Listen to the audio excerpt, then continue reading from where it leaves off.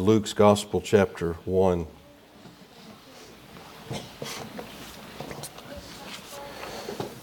Each of the hymns we've sung, familiar carols.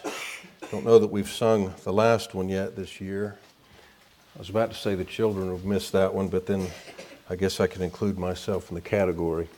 But you may think that I'm turning to Luke 2 and visiting the passage with the group of angels, the multitude that visited the shepherds, but that's not the case.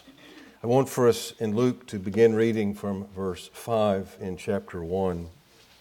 We're going to read the story of Zacharias and Elizabeth. We'll skip a portion and come to the point where Zacharias re-enters the narrative. But I want to read from verse 5 in Luke 1. There was in the days of Herod, the king of Judah, a certain priest named Zacharias of the course of Abiah, and his wife was of the daughters of Aaron, and her name was Elizabeth. And they were both righteous before God, walking in all the commandments and ordinances of the Lord blameless. And they had no child, because that Elizabeth was barren. And they were both now well stricken in years. And it came to pass that while he executed the priest's office before God in the order of his course, according to the custom of the priest's office, his lot was to burn incense when he went in unto the temple of the Lord. And the whole multitude of the people were praying without at the time of the incense. And there appeared unto him an angel of the Lord, standing on the right side of the altar of incense. And when Zacharias saw him, he was troubled, and fear fell upon him. But the angel said unto him, Fear not, Zacharias, for thy prayer is heard, and thy wife Elizabeth shall bear thee a son, and thou shalt call his name John. And thou shalt have joy and gladness, and many shall rejoice at his birth. For he shall be great in the sight of the Lord, and shall drink neither wine nor strong drink, and he shall be filled with the Holy Ghost even from his mother's womb. And many of the children of Israel shall he turn to the Lord their God. And he shall go before him in the spirit and power of Elias, to turn the hearts of the fathers to the children, and the disobedient to the wisdom of the just, and to make ready a people prepared for the Lord. And Zacharias said unto the angel, Whereby shall I know this? For I am an old man, and my wife well stricken in years. And the angel answering said unto him, I am Gabriel, that stand in the presence of God, and am sent to speak unto thee and to show thee these glad tidings. And behold, thou shalt be dumb, and not able to speak until the day that these things shall be performed, because thou believest not my words, which shall be fulfilled in their season. And the people waited for Zacharias, and marveled that he tarried so long in the temple. And when he came out, he could not speak unto them. And they perceived that he had seen a vision in the temple. For he beckoned unto them and remained speechless. And it came to pass that as soon as the days of his ministration were accomplished, he departed to his own house. And after those days, his wife Elizabeth conceived. If you could skip down now with me to verse 57. Verse 57. Now Elizabeth's full time came that she should be delivered, and she brought forth a son. And her neighbors and her cousins heard how the Lord had showed great mercy upon her, and they rejoiced with her. And it came to pass that on the 8th day they came to circumcise the child, and they called him Zacharias after the name of his father. And his mother answered and said, Not so, but he shall be called John. And they said unto her, There is none of thy kindred that is called by this name. And they made signs to his father how he would have him called. And he asked for a writing table. And he wrote, saying, His name is John. And they marveled all. And his mouth was opened immediately, and his tongue loosed, and he spake and praised God. And fear came on all that dwelt round about them. And all these sayings were noised abroad throughout all the hill country of Judea. And all they that heard them laid them up in their hearts, saying, What manner of child shall this be? And the hand of the Lord was with him. We'll end our reading there and trust again the Lord to add His blessing to the public reading of His Word. Lest you are disappointed, I purpose at least in the message to read the remainder of this chapter, Zacharias' tremendous song of praise. But let's bow our heads together now. Ask the Lord's help in considering His Word. Our gracious Heavenly Father, we come with joyful hearts to sing today of a Savior who has already come, of a Savior who is coming again. And we pray that you might grant us grace as we pause and again visit a portion of your inspired word that you've preserved for us, just as it was said of the Old Testament in the days of the writing of the New Testament. These things were written for our learning, that we through patience and comfort of the Scriptures might have hope in the example of those that have gone before. And so take up, Lord, what you've preserved for us. Grant us grace in considering it together. And we pray these things in Jesus' worthy name. Amen. I'm tempted today to review the story of my first Christmas sermon. Some of you will remember it or will have heard the story more than once, but suffice it to say, it was on the angels that visited the shepherds. And yet in pulling from that, I thought, well, let's enlarge it and do a study of angels throughout Scripture. Young preachers are always ready to tackle the most difficult topics. You kind of back off as you realize what you don't know. But the long and short of it was my double alliterated outline. Well, let's just say it started with their high order, and it went from there. And at the lunch table, my father asked me, Reggie, how much time did you spend on your outline? Well, you know, preachers are proud of their double alliteration. I said, well, I worked on it a little while. He said, I was just curious, being your Christmas message, and your outline was ho, ho, ho. And I told him, if I had thought of that in the pulpit, I would have just had to quit, because I would have I laughed for 2 hours that afternoon. It was pitiful. Well, we're visiting angels, at least this morning, but not the angels that came and sang to the shepherds, but the first of the several angelic messengers that were sent to these people, these key figures, if you will, in this point of our Lord's first advent. Gabriel sent to Zacharias, the father of John the Baptist, the forerunner of the Messiah. Gabriel sent again, in short order, we might say, to Mary, to inform her of her role. What a remarkable, unexpected, supernatural role in the coming of that promised Messiah. But as we come and consider this story of Zacharias, it is a remarkable story indeed. Many things, I trust, as you'll see, we would pull from his experience and apply to our own. But I've been thoughtful in this Christmas season myself of these individuals that I say figure so prominently in the story of the first Advent. They, as we suggest often, were normal people. They were fallen sinners, just as we are. They were, in this case, those who had heard the message of the Messiah. They were believers, as we see in the case of Zachariah and Elizabeth, to be sure. But what was true of them? What were their experiences? What were their thoughts? What was their spiritual state when they came to be informed and then to be so central to these events in the history of redemption? And so as we come to consider Zacharias today, as the angel is sent with this message to him in preparation for this child that would come so unexpectedly, not quite so unexpectedly and quite so miraculously as the virgin birth of Messiah, but yet a remarkable providence and perhaps supernatural intervention in the birth of John the Baptist himself. But in this event, and what we see predicted and actually occurring in what we've read today, we have heaven breaking silence after a period of some 400 years. The prophetic order had ceased. There had been a silence through the years of the captivity and following. Well, in the captivity, Daniel and Ezekiel and post-exilic prophets came, but shortly after the captivity ended, the heavens, I say, fell silent. You think of what had transpired in Israel, the trickle of a remnant that came back through Ezra and Nehemiah.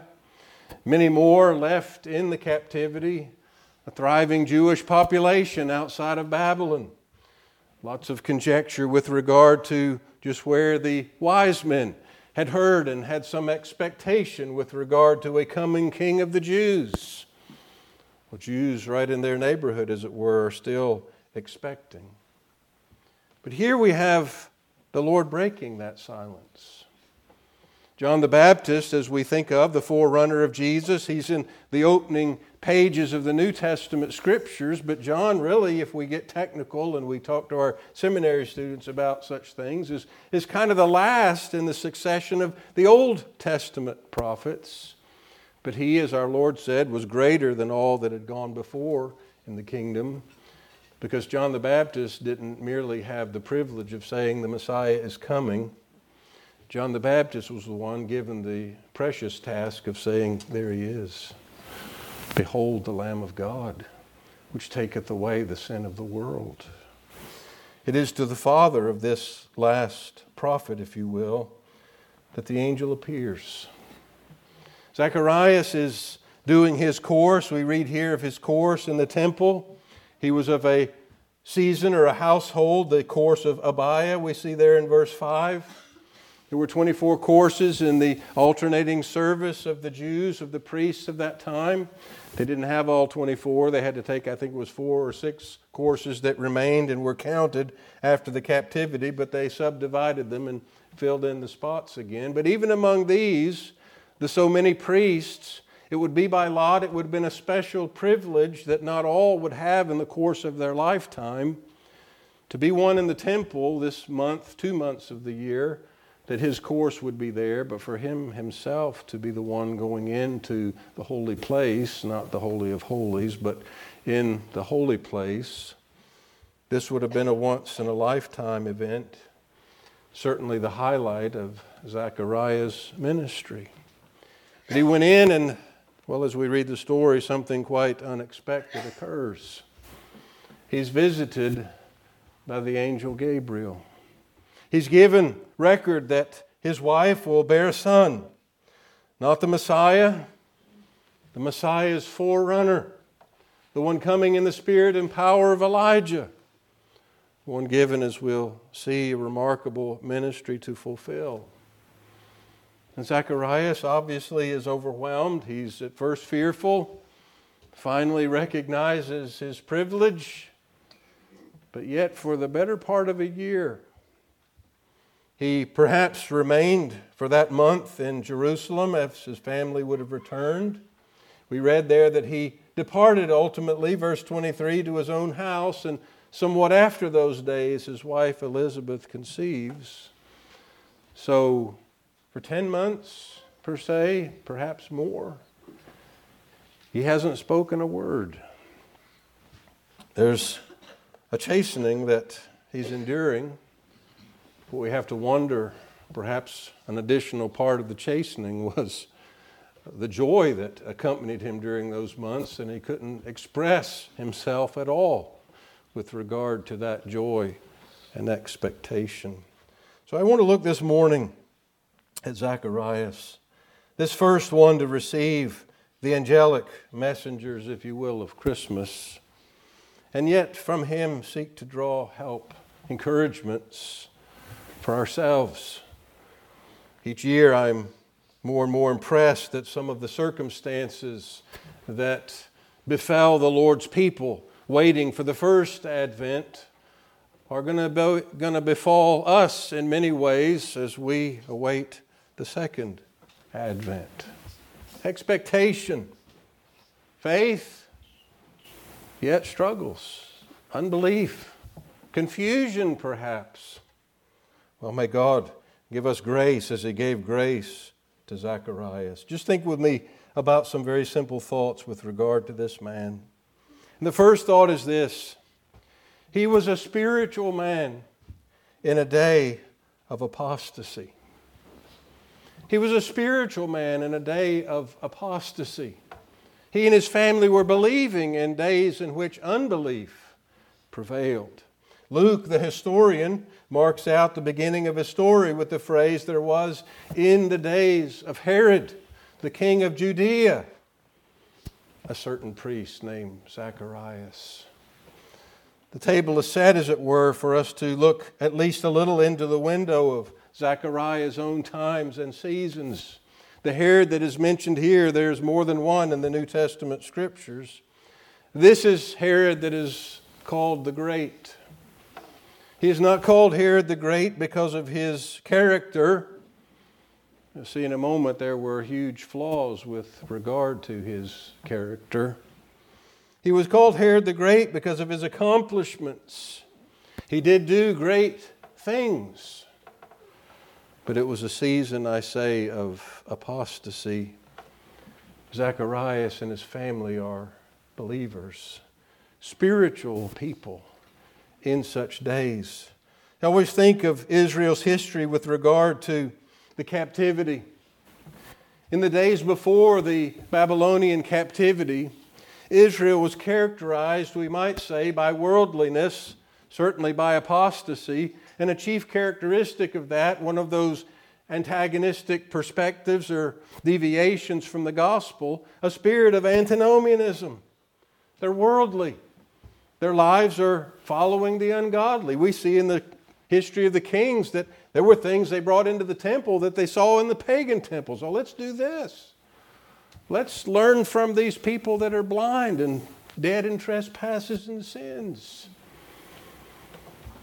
After the Babylonian captivity, the Jews were mindful of their sins, mindful of what had led them to experience the Lord's promised chastening.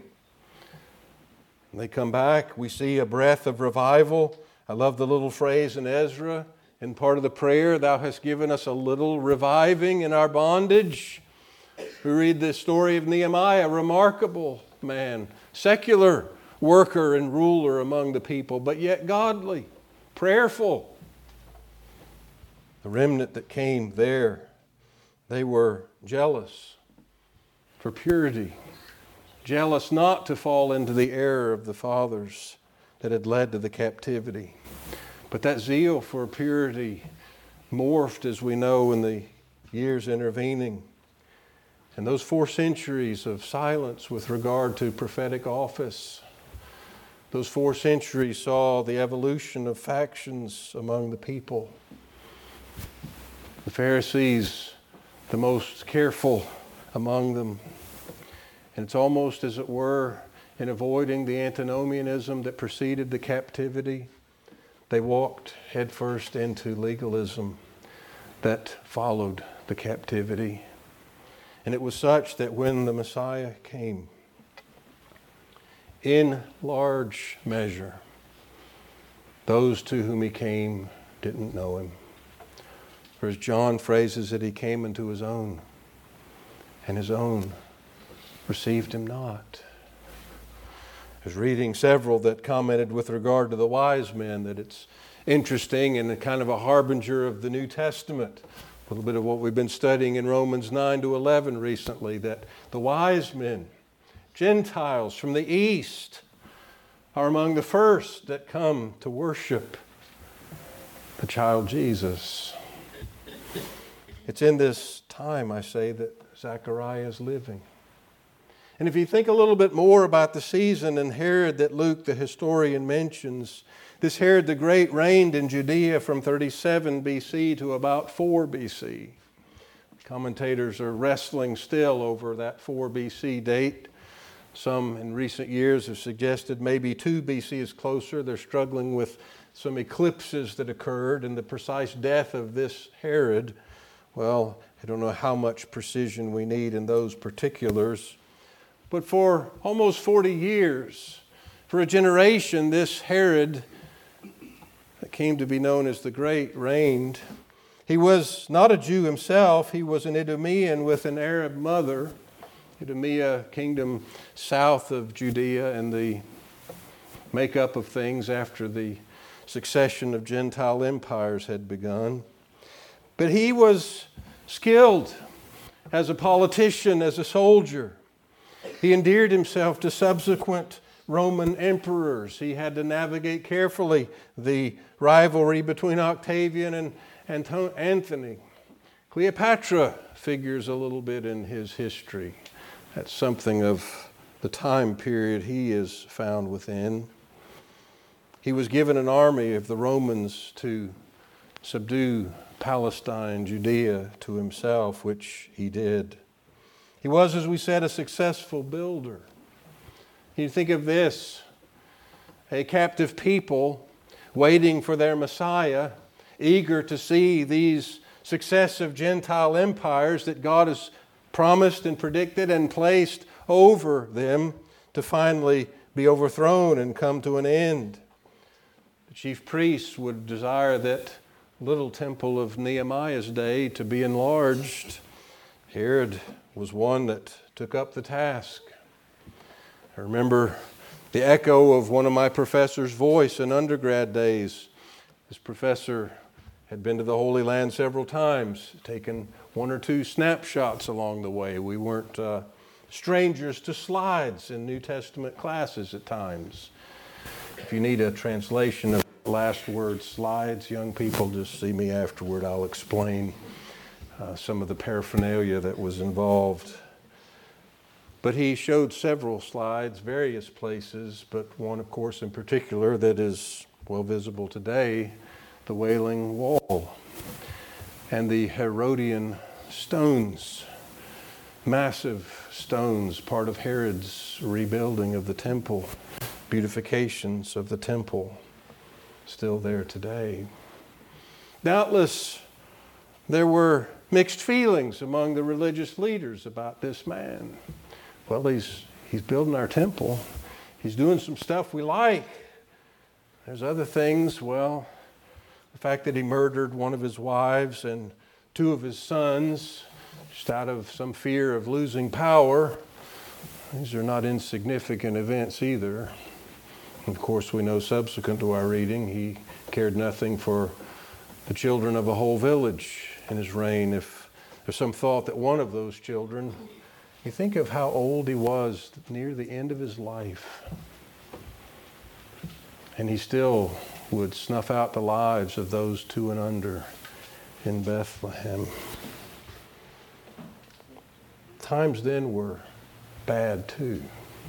There are a lot of questions about what's going on. Lord, what are you doing? These Roman emperors, and they're fighting one another, vying for power.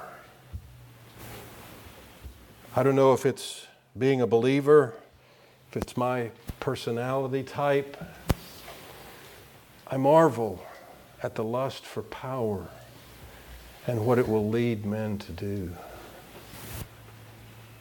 You think of the wealth that many possess. I've heard it said, I think I maybe understand this a little. I mean, I think, if you've got everything money can buy, and abundance of money in reserves, and there's nothing else really to buy, why do you need more? And of course the reply is, it isn't about money. You don't get it. It's about power. Well, okay, why do you want power? You want to have control? What are you thinking somehow you're going to have control instead of God? And yet, what is the history of this world? Herod snuffing out enemies. I almost hesitate to introduce it. It's a piece of humor per se, but I remember riding in my grandfather's pickup truck one time. Something on the radio. It was a country song.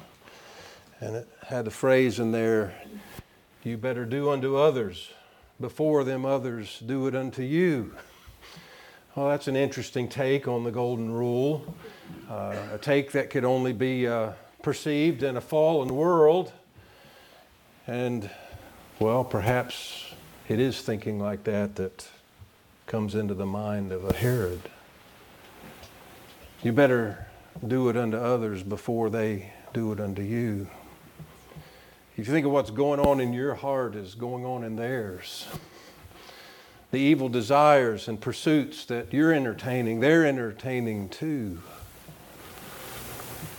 Well, perhaps that leads us a little toward understanding something of life in a fallen, sin-cursed world. But you think of the expectation that is coming to Israel. Some suggest, and this is conjecture to be sure, but the interest of the wise men was because of their familiarity with Daniel and his prophecy of the weeks, 70 sevens. Israel itself, messianic fervor is there. We see it doesn't take much to fan it to flames in Jesus' earthly ministry. They come at one point and would by force take him and make him king. There were expectations. But yet there was little gospel understanding. The Lord had to say often to his own, fools and slow of heart to believe all that the prophets have spoken. We'll see in Zacharias' song, the closing of the chapter, there was gospel understanding in him. I say he was a spiritual man in days of apostasy. We, believers in our own times, are a spiritual people in days of apostasy. There are lies, there are political ambitions, there is vying for power among earthly rulers and empires. There are expectations among religious people of all religions, and there are expectations of Christians and all the varied pieces, if you will, of a Christian world. Some of those are good. Some of them are inaccurate and fleshly. And so we need wisdom. We need help to navigate such seasons and be spiritual people and yet gospel-focused people in our similar days. So he was a spiritual man in days of apostasy, but secondly, he struggled with unbelief. He struggled with unbelief. In an interesting sermon contrasting Zacharias' words, "Wherefore shall I know?" he said to the angel, and Mary's similar words, "How shall this be?" Charles Spurgeon points out that one of these exclamations shows great faith. Another one shows seeds of unbelief. Sadly, it was Zacharias, the hero of our story, that I say struggled with unbelief. He should have been quite eager and ready to hear with expectation and with full belief the words of the angel. I mean, he had been praying. There's actually some discussion among commentators what his prayer was that Gabriel said, "Your prayer's heard." It seems clear enough because Gabriel immediately continues and said, "Your wife Elizabeth is going to conceive," and it's at that point that his struggle with unbelief comes to the surface. I say many suggest that it is the prayer for a son that is heard and answered, but others suggest, and one of my favorites as far as recent New Testament commentators go, Leon Morris, he says, well, it's possible, but it's somewhat difficult. Number one, it's the aorist tense. It seems that it's the prayer he's praying in the temple itself at this point of service that is referenced. He said it would be hard to think of Zacharias, a priest, a godly man, bringing just a selfish prayer with him into that highlight of his ministry. He is of the impression that it was a prayer similar to Simeon's expectation. consolation of Israel for which he prayed. Whatever it is, we do not know, but his prayer was heard. There we have another little window of what this man was like in his days of expectation. He was prayerful. But if we think of his unbelief, and the angel names it, it's the reason for his chastening with being made dumb for that season. I mean, consider the fact that he's a priest. He has greater acquaintance with the things of God, greater acquaintance, greater access to the Scriptures than the rank and file of the people. So he has a position of some advantage. We read also and see that he's advanced in years. This is one of the few parts of being advanced in years that we can focus on as a good thing. I almost paused in the reading twice with our authorized version.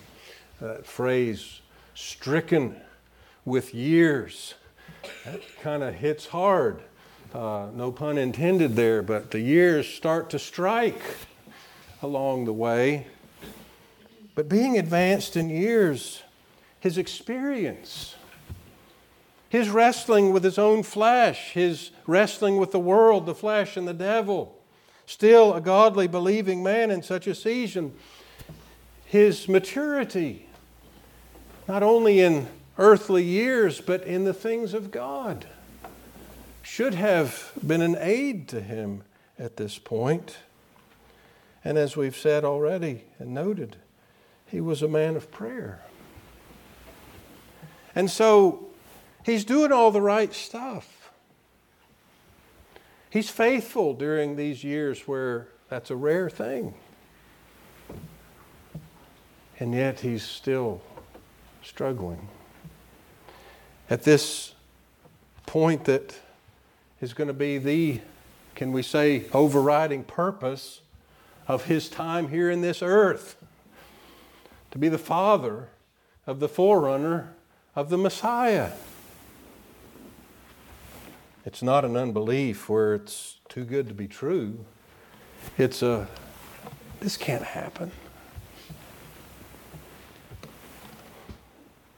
Do we come to a point where our faith is so weak that we don't expect anything, much less such a great thing? It's one of the encouragements in our recent viewing of the series on revival from Reformation Heritage. How often those windows of remarkable blessing, sometimes remarkably short-lived, but real, how often they came in very dark seasons.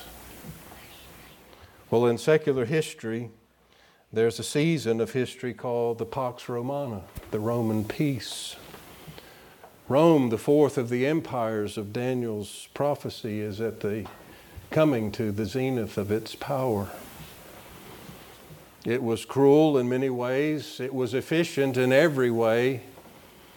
And in the providence of God, the Greek language and the Roman roads made it possible for missionaries to spread the good news with remarkable speed and ease. But I say in that season, all this other stuff that God would overrule, all this other stuff going on, Zacharias wrestles with unbelief. We only know by experience what we've seen. So with that in ministry all the time. Seen this, seen that. Haven't ever seen that. And Zacharias, I mean, you think even of the supernatural nature of what he's experiencing in conversation with an angel. I mean, that would increase faith, we would think. But he's struggling. And so the angel pronounces this chastening upon him. Zacharias, you don't believe it? Well, I'm going to give you a sign. You're not going to be able to speak until everything I've just told you is going to happen is fulfilled. And of course, Zachariah leaves. He is unable to speak. Think of some of those miracles. We read and see various miracles in Scripture, those seasons of the intervention of the supernatural. Some of them, the resurrection of Lazarus, Christ's own resurrection. These are great. These are amazing. But I think sometimes of the lesser miracles, the Tower of Babel. All these people can understand each other. And now I can only understand these people. And then these people can't understand me anymore. Just languages, poof. Greek students work a long time to get a little partial ability to use a language. And I don't know how many Greek students prayed for the Lord to do that kind of miracle again before the final, but I digress. But here's a man who now cannot speak. He can't communicate what doubtless he would love to communicate.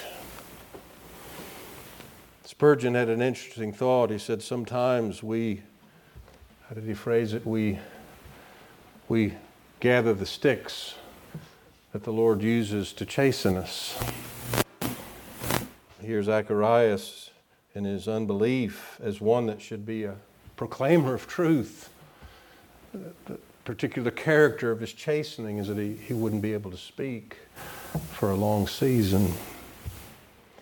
But of course, the story doesn't end with Zacharias' struggles with unbelief and his chastening. It ends with what we suggest is our third part and final thought in the life, in this piece of Zacharias' life. That faith and joy, both of those, faith and joy overcome unbelief. Read with me, if you would, now from where we ceased our reading earlier. Let's start from verse 65 of Luke 1 again. Well, no, let's back up and start with verse 63. We read these, but let's read them again. And he, that is Zachariah, asked for a writing table, and he wrote, saying, his name is John. And they marveled. And his mouth was opened immediately, and his tongue loosed. And he spake and praised God, and fear came all that dwelt round about them, and all those sayings were noised abroad throughout all the hill country of Judea. And all they that heard them laid them up in their hearts, saying, what manner of child shall this be? And the hand of the Lord was with him. And his father Zacharias was filled with the Holy Ghost, and prophesied, saying, blessed be the Lord God of Israel, for he hath visited and redeemed his people, and hath raised up an horn of salvation for us in the house of his servant David.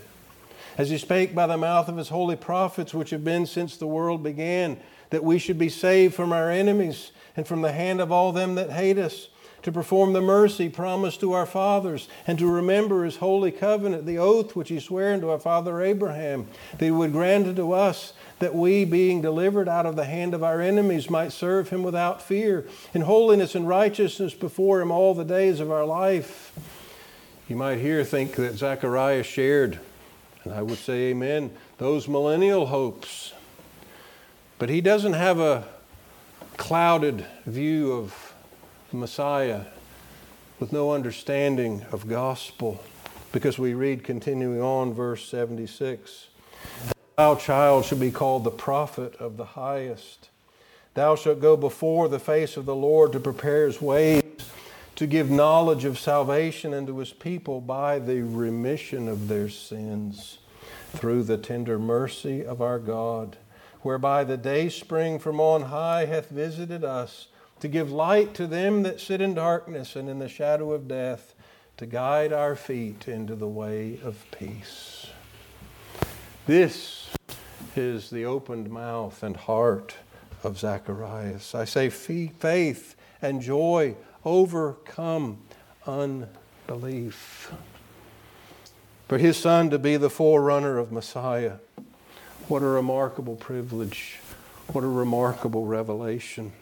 There are certainly, we know with hindsight, many pieces of that life that could bring disappointment and sorrow. John the Baptist had an abnormal ministry. He wasn't a celebrated speaker at the temple. He went forth in the wilderness. He had people gathering to him outside of the normal places of worship. Kind of sounds like a Puritan preacher. He was misunderstood. Jealousy against him by the chief priests. They have to send, overseeing committees to go listen and figure out what's going on. Too many people are paying attention. We got to know what's happening. He was ultimately killed by the son of this wicked Herod that had ruled in the days of his father. But he would point men to Christ. He would be the one to say, "Behold the Lamb of God. Here is the promise of the ages fulfilled.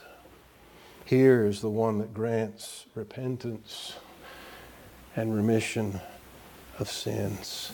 Here's the one that would say, He must increase, but I must decrease." Zacharias and Elizabeth. And of course we know, part of the story we skipped, Elizabeth is visited by Mary when Mary learns from this angel of her part as the mother of Christ. These people have a front row seat to the first advent. These people are those through whom God fulfilled the promise that we remember and celebrate at Christmas. But they were flesh and blood like we are. They had struggles alongside their blessings like we do. But by the grace of God, they were visited with renewed faith. Their minds and hearts were brought back to that consolation of Israel. Not getting rid of the Romans. That will be, in the second advent, can we say, incidental. Coming the second time without sin into salvation. Coming again to breathe life into the dead bodies of the saints that have gone before. To glorify and translate those that are alive and remain. These are very real events that we expect in our days of uncertainty. We need, as Zacharias, with struggles, with doubts, fears, to be brought back constantly to that gospel focus. That we might be able to sing a song like Zacharias sang. The Herods are still on the thrones. The Sadducees and the Pharisees are still in unbelief. This son that you've waited for, this miraculous birth, this overwhelming joy is going to be accompanied by sorrow. And yet isn't that what Simeon would tell Mary in just a few months? But yet the end of the story is not sorrow. The end of the story is that this Jesus, this one whom John would proclaim as a forerunner, this Jesus in his first advent will pay the penalty and merit the reward of that broken covenant in the first Adam. And as he comes again, to be admired, I love that phrase, to be admired among all them that believe. What a day, as we sing of rejoicing, that will be.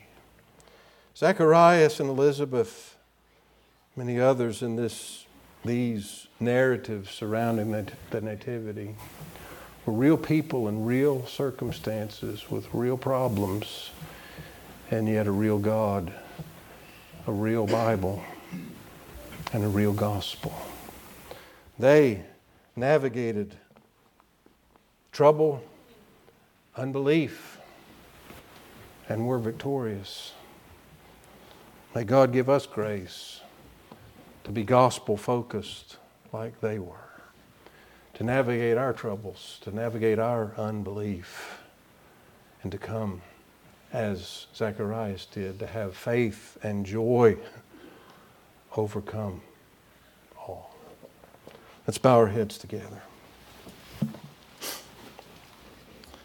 Our Heavenly Father, we today read a history. There aren't questions and mysteries about Jesus of Nazareth, who He was and what His life was and His death and His resurrection. They're already fulfilled, and we rest our eternity on the success of what Jesus did in His first advent. But Lord, we live waiting another day. And we pray that You would give us something of the same grace that You gave to trembling Zacharias. Lord, not supernatural angelic messengers. Lord, You even warn us about such things. Though we or an angel from heaven preach any other gospel unto you than that which ye have received, let him be accursed. Lord, we have the gospel. Let that be our anchor. Let that be our hope in our own days of waiting and expectation. Root us in the truth, we pray. We pray it in Jesus' name. Amen.